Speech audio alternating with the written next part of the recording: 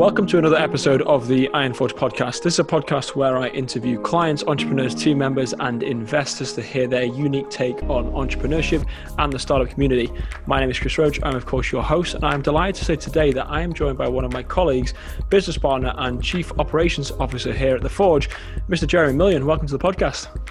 Yeah, thanks for having me. I look forward to kind of seeing what it's all about. And I know I've seen a lot of your previous podcasts before, so I'm excited to finally be a part of it and kind of see what you have. Yeah, we took a quick break from the Meet the Team series. We had a couple of clients that were sending us emails and requesting to be on it, so we had to take a little bit of a break from the Meet the Team series. But we know we've got you coming on it this week, and I think in the next couple of weeks we've got our CEO Sumner coming on as well as we had Ian 2 weeks ago. So we are getting back in there with a couple of our team members. Now you are the Chief Operations Officer here at Ironforge, which sounds terribly fancy. What is it exactly that a Chief Operations Officer here at The Forge does, and what's your kind of day-to-day in your role within the company? I guess what don't I do? It seems to kind of spread a wide breadth of things, but I guess on a day-to-day basis, one of the biggest things is kind of overseeing all the active projects and active clients that we have, either in design, development, or discovery process. Just making sure that, my project managers are managing them correctly. They're staying in communication with all the clients, making sure they have everything they want, ultimately keeping everything moving forward. We work on anywhere between 30 to 50 projects at any given time. So keeping all of that stuff moving forward and on track is definitely a full-time job. Also dealing with a lot of the contracting on the backside. Any larger client relations that kind of come through the doors, training project managers, hiring technical writers, training PMs, working very closely with yourself as a chief revenue officer and Sumner, the CEO, just kind of keeping the whole ship moving forward in the right direction. So. Awesome. Well, I mean, I know what you do on a day-to-day basis, obviously, in working with you. A lot of people that I think have worked with you in the past, assume, well, you're a project manager, so you're just going to be working with me on this project. And I think little do they know there's 1,000 other things that you have on a to-do list on a day-to-day basis to be able to work with. One of the things, having that much on your plate, how do you find balancing, all of those different hats that you have to wear? And, a lot of people, when they say, be an entrepreneur, you have to wear many hats when you're first starting. And really, your role in the company is ever changing, and you're kind of going where the company needs you most at any point. So how do you manage having those different hats that you wear and being able to pivot and shift your role within the company? Yeah, I mean, it's definitely been a long process getting to this point. It's taken a lot of time to really understand, where I'm needed, backing off on certain areas that maybe I don't need to be there, taking a step back and trying to oversee the whole thing. One of the biggest things that I've found that really helps me run my life now is a calendar. I live and die by it. If it's not on the calendar, I probably am not going to show up there, just because it notifies me everywhere I need to go, what meetings I need to attend, and really helps me schedule out my week, whether it be scheduling time for the gym or scheduling time to go out to dinner, whatever it may be. I mean, people can look at my calendar in our company and they see pretty much everything on there. Whether it be, going on a date or whatever that is, it's on there. So that's one of the big things I do to kind of help me plan my week, my month, and my day-to-day. And then your role, as you said, you're a project manager with some of our larger clients, and your role is always to communicate between them and the developers, the designers. You're really the go-between on some of our larger projects, then ultimately, project managing our project managers. So you really see this project management as a whole. What is the importance of a project manager in the design and the development stage, not only with Ironforge, but in the industry as a whole, because not every company has specific project managers. And I think that's where a lot of projects potentially go sideways. Yeah, I think one of the biggest things to stress, and our project managers are quite different than most companies and what their day-to-day jobs are. But I think really the biggest thing is keeping the same project manager throughout the client's entire life cycle. To make sure, they can carry everything with them through the entire process. We do have backups in place, as far as documentation and things. If somebody were to get sick or, be gone for a week where somebody else can step in, But ultimately, keeping that same flow, communication, and really building a relationship with the client, throughout their life cycle. Some clients we've been working with for over 3 years now, and others, we probably will be working with them for 3, 5, 10 years in the future. So it's really, creating that almost bond between the project manager, who is ultimately their, main point of communication throughout their whole project. And it really becomes somebody they can trust and say, hey, I need to get this done. What's the best way we can approach this problem to try and bring this to fruition? Yeah, and I think that's something that I personally, I know I struggle with discovery stage, because I work with a client in the discovery stage. They sign a contract, they move on to design, move on to development. That's the last I ever see them, until they call me and tell me, hey, we've launched the app and we want marketing advice now. And, but until, usually for a 6-month period, they're working with a team. That's not something where I necessarily work with them, because, I build a relationship, and then my role is to, continue on to the next client, continue to work with the next client on the discovery. Whereas our project managers, either Kendra, Sandra, yourself, whoever it is that works with us during this discovery stage, they do pass on with them. And I know that's been a really positive feedback when we're having those handoff meetings and we're having the conversation with clients, when we can turn around and say, actually, you're going to carry on working with Kendra, carry on working with Sandra, carry on working with Jeremy as you go through. You have the ability to be able to then take that prior knowledge, and there's not this onboarding of education that I think is where a lot of companies pass it up, and you have another issue then of things being misunderstood. Yeah, exactly. I mean, a lot of our clients are dealing with some pretty complex problems.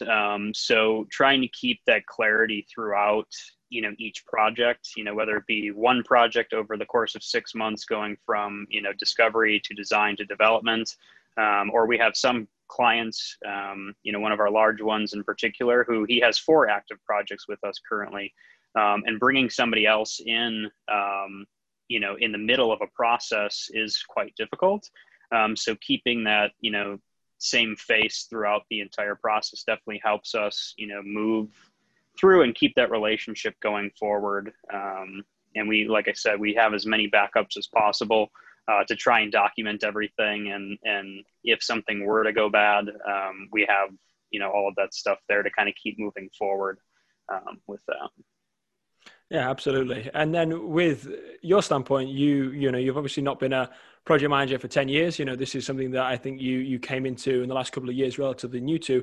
But before that, you have been involved in previous technology startups, which I think allows you to have a little bit more of an understanding of not only what's possible with the technology, but also on managing client expectations. Like myself, you ran your own previous technology startup before joining Ironforge. Can you talk a little bit on your experience with that, kind of maybe just some of the industry that you're in, and really how that has helped you evolve into the project manager and chief operations officer that, we see in front of us today?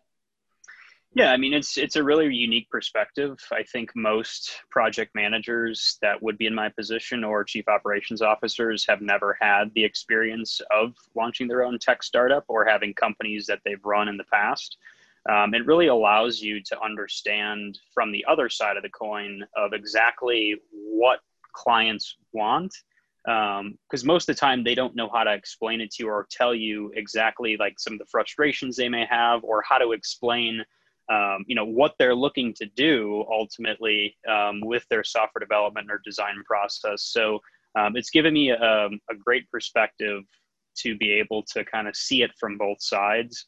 And I think I brought, a lot of great things to the company of like how we can better communicate to our clients. I know that was one of the big things when I was dealing with tech startup, is just the communication and, the documentation ultimately throughout the process of making sure to understand what the client actually wants. I mean, it sounds very simple, but one of the biggest things is really making sure we understand everything from start to finish, which is why we go through so much documentation process, and just making sure everybody's on the same page and that we can actually like get their vision and produce it ultimately in the final product.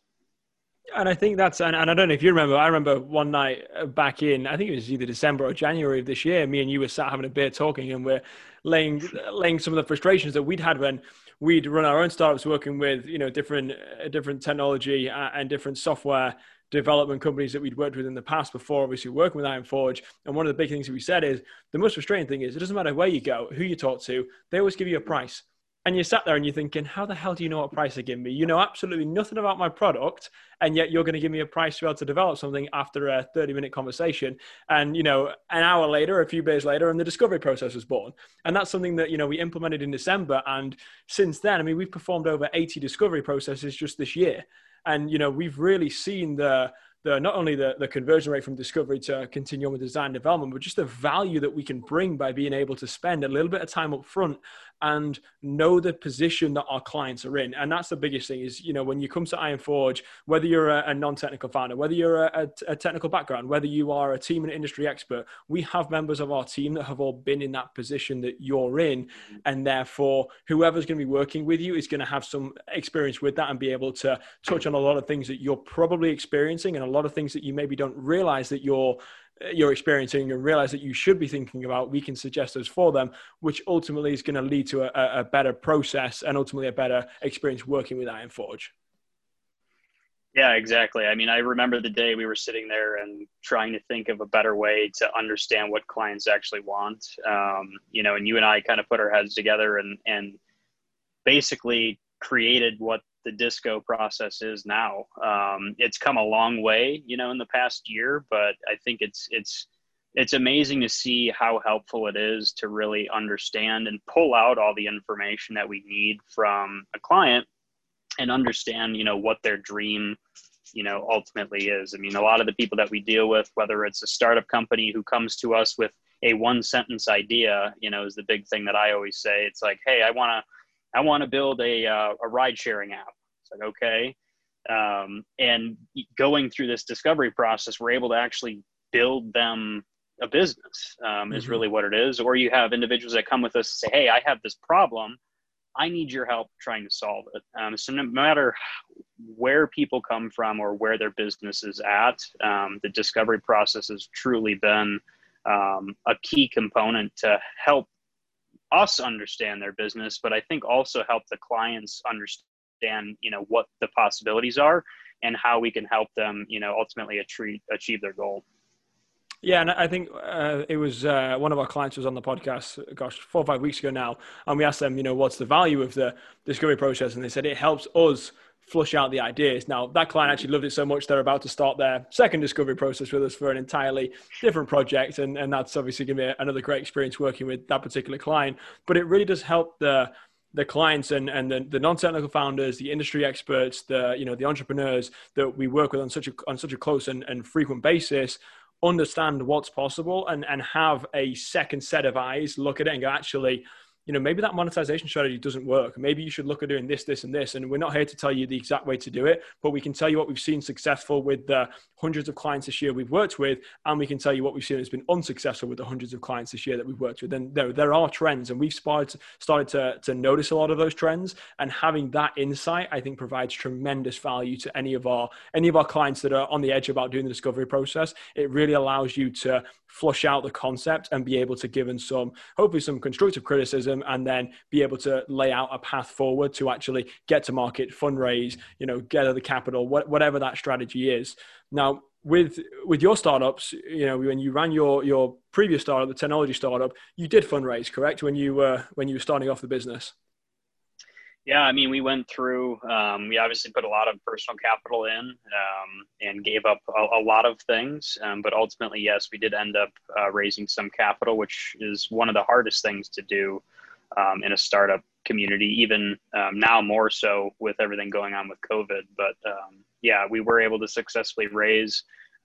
We went through multiple different iterations of our product to finally get to the ultimate end result. But having kind of a technical team behind us, was one of the really big things that helped us. It's just one less thing we have to worry about.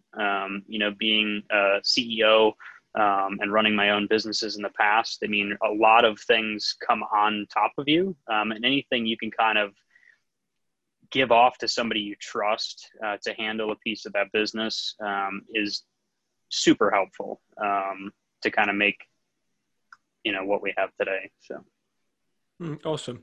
And you weren't always working in the technology space, were you? And there are some stories that we are going to get into later with some of your previous ventures, because I know what you did before you did that, and I don't think everybody, even in the company, knows. So before working with your technology startup, you had a couple of other businesses that I think did okay, and then either you didn't have the passion for, you stopped doing. Some of them did very well, some of them didn't do so well. What other type of industries and companies have you worked with prior to getting into specifically the technology space? Um, oh boy, there's quite a few of them. My own companies that I've run outside of my full-time career before getting into the tech industry. The first startup was a DJ company. I kind of did that on the side, did weddings on the weekends, DJ'd for a bunch of formals for the sororities in college. So it was a really fun thing. I didn't really look at it as a business for a while until I started getting some repeat clients, had a bunch of weddings that I DJ'd, and really had an amazing time. Met a lot of really cool people, and that was kind of during my college career. I just DJ'd a wedding, I think probably 9 months ago, for a friend of mine who said, "Hey, I need a DJ." I'm like, all right. So I pulled out all my stuff out of the basement, and, went there and then had a great time. So that was, one of the ones, throughout my college career, that I've done. And every once in a while, I'll dabble a little bit here and there. I also had my own lawn business called Lawn Scholars. That was another startup that I had with another friend of mine in college as well. That we ran for a year or two. It sounded like an amazing idea to start off with. And until you have to go and mow all the lawns, I think in our first 6 months, we closed like 35 contracts. So we're mowing 35 lawns and trying to find people to basically hire to mow them. So that was, one of the big things. I've also, one of the bigger ventures I had before, coming into the tech industry was a taxi company. So we basically went into Little Whitewater, Wisconsin. And one of the biggest things that we found there is that there's really no good taxi service. There's no way for college students to get around from, after a long night out on the town to get back home safely. They had a company there that really didn't do anything. They didn't show up. It took over an hour to get anywhere. And it's like, okay, I think this could be a business idea. So we went and started a company, bought this van and kind of decked it out with a bunch of lights and iPads and all this stuff. And it worked out great for months. And then all of a sudden, this other company came in and basically just killed our business. We couldn't keep up with the amount of taxis that they brought in. I mean, they're a nonprofit organization, so they're subsidized by the government and everything else. So, ultimately the taxi piece didn't work. So we iterated again and bought a bus and turned it into a party bus company. So we ended up basically for a couple of years, we had a party bus that would be booked out by, bachelorette parties, or, you name it, we did it. That was a lot of fun as well. Definitely learned a lot in that experience, kind of growing throughout. Ultimately, in the long term, we decided to kind of shut the doors and move on to bigger and better things at that point. But those are just a couple of other businesses I've had in the past, just very high level. And while all of this was going on, I was a full-time college student going to get my business degree in sales and marketing, which I finally did finish. Took me, I think, 4.5 years, but I did it while working full-time, paid my way through school. Which, not many people can say that. Was also president of my fraternity for multiple years in college, all while kind of running these businesses. And then was in the auto industry, was kind of my, career path at the time throughout college. So, I started when I was 18, working as a sales guy at a car dealership. in between all of my classes and everything else I had going on. I think I worked 48, 50 hours a week, plus went to school full time, and then ran some of these startup companies on the side. And yeah, I did that for a long time. And that's really where I learned a lot throughout that span, not only for client relations, but sales, management. I kind of moved my way up over the course of 6 years, from sales to, senior sales representative. Then I did inventory management. So I would do all the car ordering, pretty much everything in the auto industry, managed detailers, worked with the sales managers, and then ultimately moved up to a finance manager. And I did that for a year and a half. And then I had an opportunity within the same company to move up to general sales manager, basically running a team of salespeople, running all the inventory at 2 auto dealerships. So yeah, I've had a busy life, but honestly, it's given me a ton of experience and a lot of what not to do's, and really helped me kind of get to where, I am today to, help clients that we have coming through the door and give some different perspective in a lot of different industries that I've been a part of. So. Well, let's talk about making that jump, because you work your way up through a specific company. Obviously, it's in college, so you still relatively early on, you still have the ability to say, all right, I can do anything. I'm 23 years old. Who cares? I can always come back. But you've actually worked your way up through a successful company, quite a big name car dealership. And you're at a point where you're now a regional sales manager, 2 different operations that you're managing. And then you say, all right, I'm going to quit it all and I'm going to go and run a tech startup. How is that leap? And, a lot of people talk about doing that when you're in your mid 40s, because a lot of people, it takes them that long to get to that point. Now, you've already been a high achiever. You've already got to the point that a lot of people go to business school to get to that point, and you've done it before you even graduated. And then you say, all right, guys, I'm out. I'll see you later. I'm going to go and try my own thing. And then, how was that adjustment, and what allowed you to have the confidence to make that leap, having gone from making a paycheck to suddenly not making a paycheck? Yeah, I mean, it was probably the hardest decision I've ever had to make. I worked on kind of this business idea, for a while before I ultimately made the decision to do it. But it really came down to where I saw myself in the long term, or even the midterm. And really the biggest thing was owning, and running my own company, whatever it was. Obviously, through all my previous endeavors, you can see that I've always wanted kind of my own thing, and to be a part of something, bigger.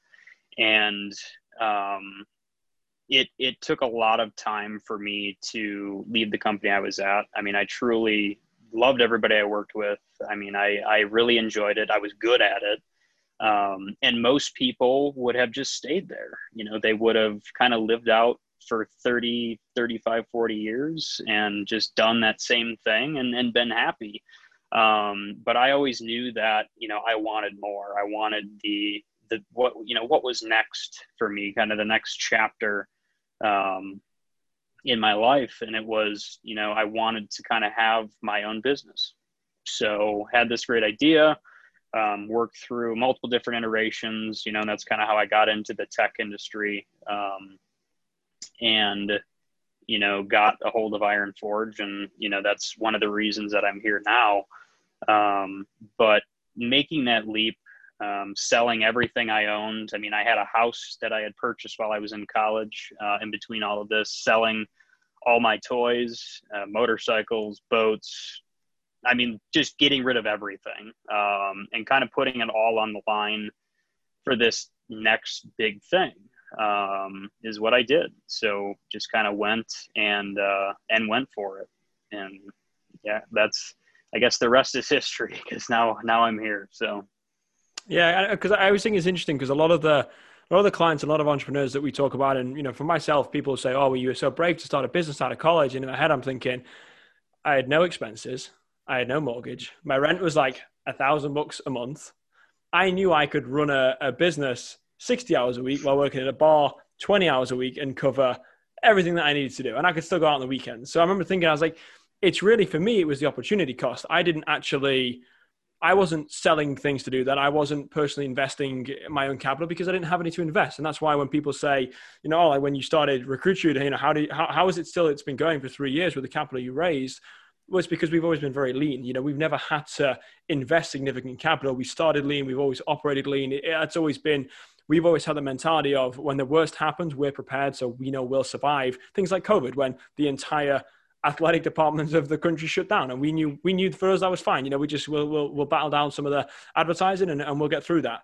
Whereas for you to take that leap and jump in, I think has a tremendous amount of courage, because you're putting your own money on the line. Yes, you've raised outside capital. A lot of clients do. But what we say to a lot of our clients who are starting to go, I want to build this. Great. Well, it's going to be $150,000.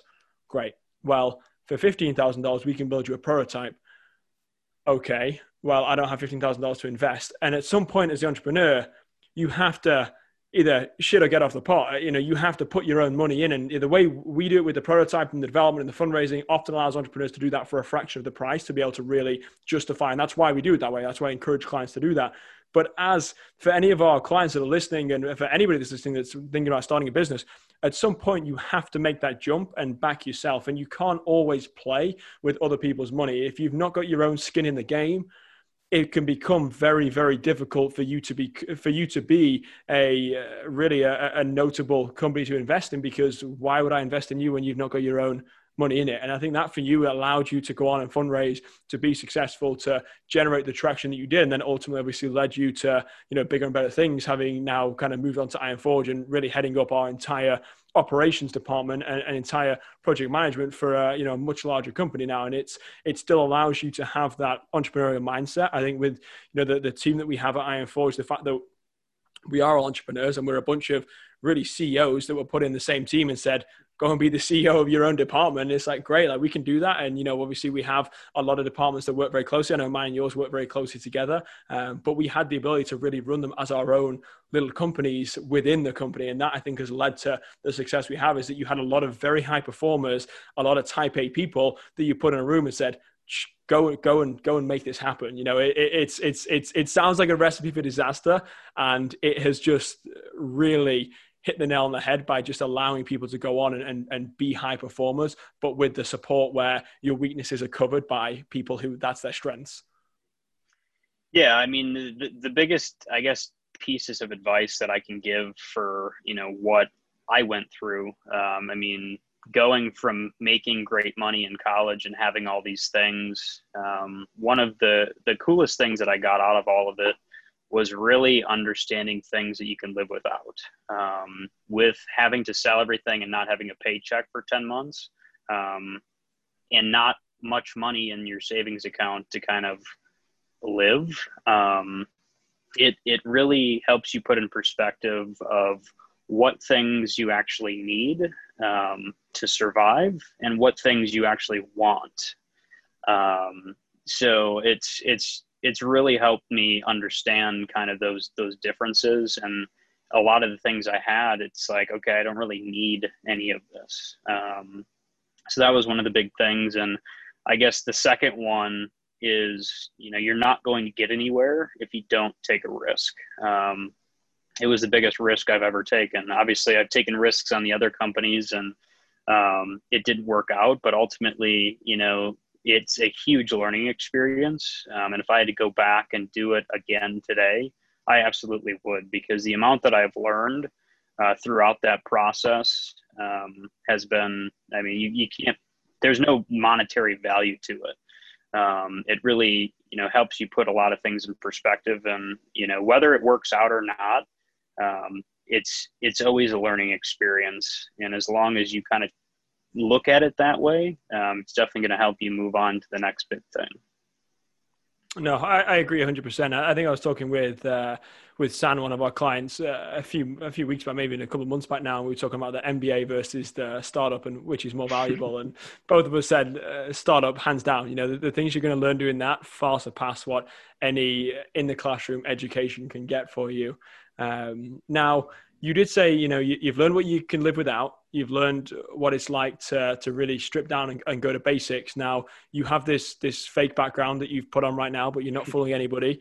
Where are you currently located at the moment? And let's talk about your current living situation, because this is one that I find fascinating. And I know people listening are going to be interested to hear the story of how this happened. And can we have a quick tour of your current location?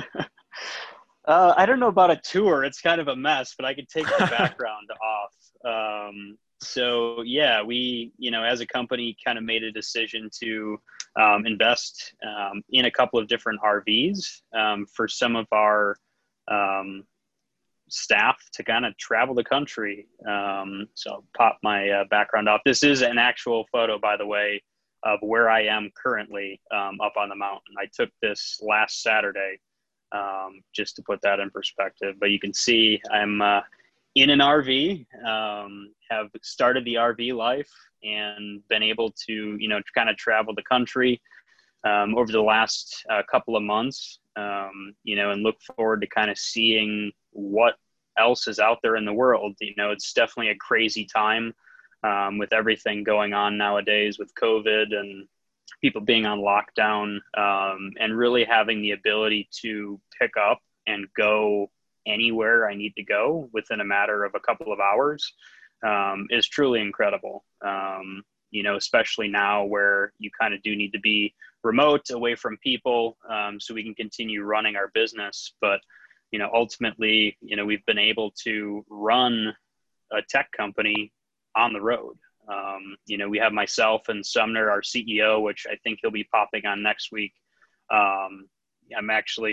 He's right next door to me right now. We're up in northwestern Montana, Coram, about an hour from Canada. We've been up here for about the past month now, and it's truly been incredible. Being able to work every day, in a company that I love, and also be able to see some of the most amazing views in the world has really been incredible. And hopefully, our goal with the whole RV and mobile office and mobile team is, once COVID's over with, is actually to be able to be anywhere we need to be for our clients. Being able to meet in person and be anywhere in the country, I think is going to be a really unique experience for us as people in the company, but also our clients, being able to be there in person for some of their major events, or, if they're starting a new development project. I mean, I can go on the road and I can meet them in their office and be face to face. I mean, there's no company that I know that's able to be pretty much anywhere in the country within 48 hours notice. It's pretty incredible, if you ask me. So. Yeah, no, I agree. And I think it's a fantastic story of how really COVID allowed us to kind of realize, I mean, we've all worked remote, been in the office, the last couple of years. And, for me personally, when we were suddenly in California and San Diego and they said, hey, you're going to be on lockdown, I'm thinking, I'm not going to notice anyway. I work from home. I go to the gym. I go to the grocery store. That's it. So for me, I was like, I'm not really going to notice. I remember having that conversation with clients back in March, and they said, hey, how's it been since you shut down the office? Thinking it's been about the same. Actually, our productivity has gone through the roof. So for us now, 6 months later, we've all worked remote. I've had, Kendra, Sanzana, Nick, Jara on the podcast who, Jara I've not seen for, months. The other three I've never met in person. We have employees now all over the place who are proving this concept of being able to successfully work remote. And then to take that a step further, we're now saying not only can you work from home, but you can work from anywhere. You have Wi-Fi. I mean, you're in the middle of Montana. Your Wi-Fi is as crystal clear as mine. I'm in, San Diego in a house, and you're in the middle of Montana in an RV. The Wi-Fi is crystal clear. We can hear you perfectly well. And for all intents and purposes, you can now work from ever. And I think this is going to be a huge change in the way that people work, and especially tech companies. I can see I know you see Google and Facebook, they've made small changes to do things like this, but more and more companies, I think, are going to follow this path of saying there is no need now to be in one location. You can be wherever you want, and you can really become this digital nomad and be able to travel around. And and see some beautiful sights whilst also being productive and getting your work done without the hassle of distractions of, you know, either being at home or being in an office with people where you're just not as productive. Yeah, I mean, it was definitely another big life change, to go from being a homeowner and kind of having all of this stuff, to now I take my home with me anywhere and everywhere I go. Hook it up to the truck and kind of just go wherever I need to. But yeah, like you said, I mean, we can now work from anywhere. I mean, I'm on basically the base of a mountain in Glacier National Park, and you know, I'm working. You know, next week I'll probably be in Las Vegas for a while. Then I'll be heading down to San Diego, back to our place down there for a little bit. But just being able to be mobile and not be stuck anywhere, and be wherever we're needed to be, you know, it's really a big relief, honestly, to be able to do that. I mean, especially how much we work all the time. To be able to take, you know, a weekend on a Saturday or Sunday off for a couple of hours and go see some, you know, amazing mountain views or float down the river, whatever it may be. Yeah, I think this is really going to be the future of companies, you know, and we're kind of on that, you know, pinnacle piece. And so far it's been working out pretty well. So. Good. And how long have you been doing the RVs for? How long have you been full-time in the RV? I think it's been 7 weeks, 6-7 weeks so far. So not a ton of time, but I truly enjoy it. I thought it was definitely going to be a little bit of a struggle. I mean, obviously you have a much smaller kitchen than most places, but you know, I still have a closet. I still have a king size bed. I have a shower, refrigerator, fireplace. You know, you have my dog bed that you can see behind me. So he kind of travels with me wherever I go. But yeah, I mean, it's refreshing to know that at any moment, no matter what's going on in the world, you can pick up and kind of move to the next place, wherever that may be. I mean, obviously we can go anywhere in North or South America. It just takes some time to get there. So awesome. Well, we're definitely going to get you back on the podcast in 6 months and make sure that you're still in just as high spirits with it. It's but no, I think it's an amazing opportunity. I think the fact that you have the ability and the flexibility to be able to do that is fantastic. I know, you know, it's something where we all love traveling. I know, you know, we have a joke with our clients when we talk to them and they say, "Where are you?" And the state changes all the time. It allows us to have that flexibility to be able to move around. And it's something where I think it really is at the forefront of that next step of working from home, because this is now becoming more and more of a trend of, I don't want to sit in my kitchen table in my one bedroom apartment at work. It's miserable. And I'm paying, you know, if you're around in you know, LA or you know, even in San Diego, a one bedroom apartment, you know, you're paying $2,000 a month to have this experience, which to be honest is not worth it when you can see about the other options. But no, I mean, Jeremy, it's been an absolute pleasure having you on the podcast. I do want to be obviously respectful of your time because I do know how busy you are, and I don't got want another meeting here in a few minutes. So that's what I was thinking. So I do appreciate your time on this. Thank you for taking time out of your hectic schedule to come on for this quick interview. We will be posting this video and podcast shortly. If you are out there listening and you're an entrepreneur and you would like to be featured, you can reach out to me directly at roach@ironforge.co. Otherwise, stay safe, stay healthy, and we will see you next time. Yeah, thanks, Chris.